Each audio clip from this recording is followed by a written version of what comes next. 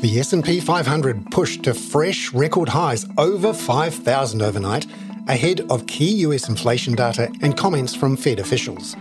And India's inflation rate has decelerated as food price rises are easing. That's coming up in our 5 Things in 5 Minutes. And in our deep dive interview, ANZ strategist Jennifer Kusuma explains why markets are watching the first round of elections in Indonesia so closely. We do think sentiment has been affected by the political uncertainty, and this fluid political dynamics will continue if we do get a runoff in the presidential election into June 26. The S&P 500 is up 0.39% at a new record high of 5,046 as of 4 a.m. Sydney-Melbourne time. Optimism around AI-linked stocks and a $26 billion shale deal in the United States has supported sentiment ahead of that key US CPI inflation data due later tonight. That CPI reading will allow traders to gauge when the US Federal Reserve will be able to start cutting rates. Comments due later today from 2 Fed presidents are also being watched closely.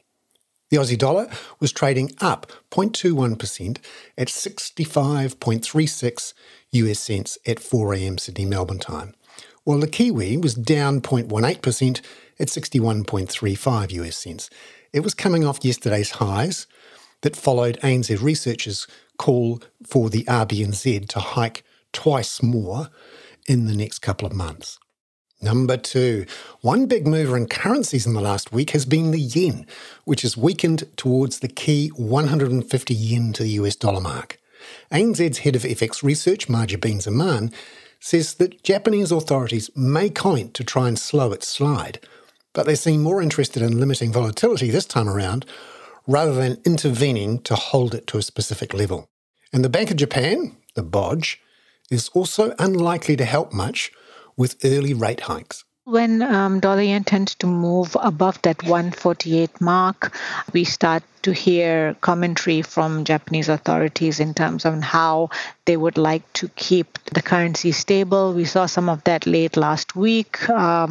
Furthermore, with the GDP coming up, the data based on previous quarters has not really been promising. In fact, it's been contracting. And so depending on what the number comes out at, it really wouldn't be really driving much more conviction on expectations for a sequential series of rate hikes from BOJ. Number 3. Marja Bean says tonight's US CPI inflation figures will have to be significantly above or below expectations to move the dial for the US dollar. Markets are looking for inflation in January of just under 3% from a year ago. That would be the first time under that mark in nearly 3 years. We will possibly need a much more weaker than expected CPI to really shift the dial on FX. In the near term, we consider, the dollar to remain range bound for now. I mean, when we look at rate cut expectations, they have retreated from around 145 basis points in 2024 down to 112 basis points today. So that adjustment's already been done. Number 4. Data out overnight showed India's annual inflation rate decelerated in January to 5.1% from 5.7% in December, because key prices for food staples like cereals, pulses and spices fell. ANZ economist Diraj Nim says 2 parts of the data were particularly welcome. The first is that core inflation has decelerated further to 3.6%, reinforcing the Reserve Bank's victory over inflation pressures, broadly underlying in the economy. And the second part is in the food price inflation, which is still sort of elevated at 7.8% year on year, but some key items within the food basket, which tend to shape inflation expectations of households, their inflation has been falling from about 6.6% in December to 5.4% in January. So I think overall, this is a very good print from the perspective of the central bank and markets as well. Number 5.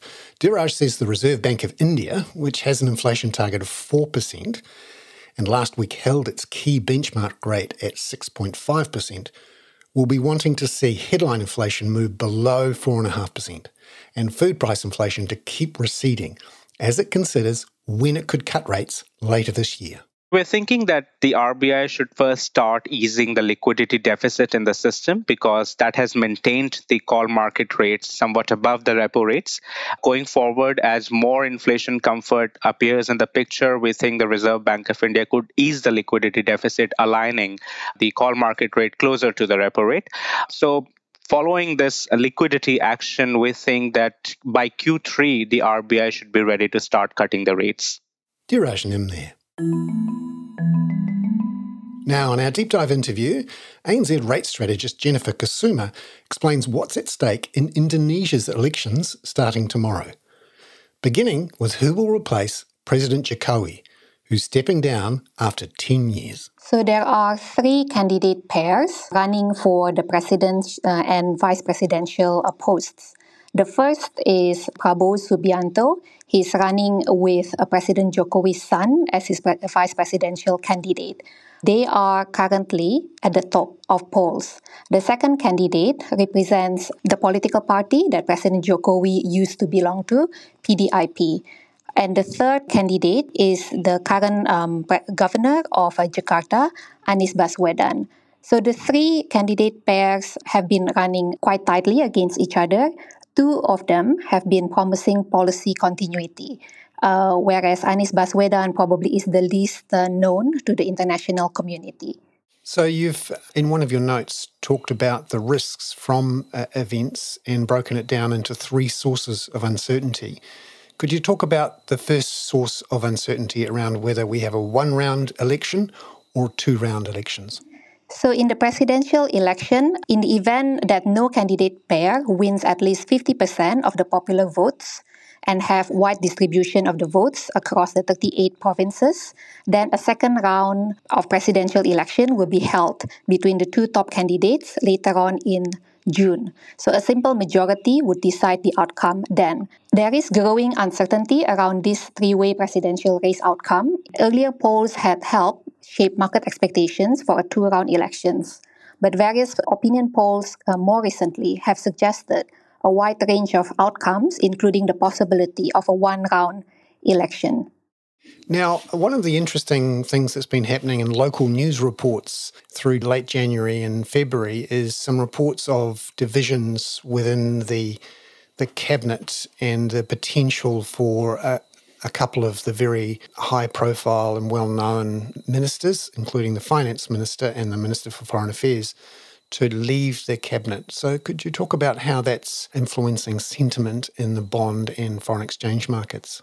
Sentiment in ideal local markets has been weighed down by the uncertainties. While it is difficult to measure political risk premium, there are anecdotal evidence as we see reflected in local markets. For example, the currency has underperformed the DXY index as well as regional and the broader emerging market peers in recent months after a clear outperformance in the earlier months of 2023. Similarly, bond yields have not been able to break lower towards 2023 levels compared to, say, Korea or Thailand, other markets that have been able to do that. Foreign bond portfolio inflows similarly have been flat in the year to date. So we do think sentiment has been affected by the political uncertainty. And this fluid political dynamics will continue if we do get a runoff in the presidential election into June 26. You have an interesting chart with your note, figure 3, which talks about the political risk premium in the value of the Indonesian rupiah versus the US dollar, showing the gap that has opened up between the US dollar index and the US dollar versus the Indonesian rupiah. Can you give us a sense of how that gap might close after the election is made certain, or whether there's room for that gap to widen still? In our view, there is political risk premium already reflected or priced into the dollar IDR. Jennifer Kusuma there. I'm Bernard Hickey. That was 5 and 5 with ANZ for Tuesday, February the 13th. Catch you tomorrow with a closer look at those key US inflation figures tonight.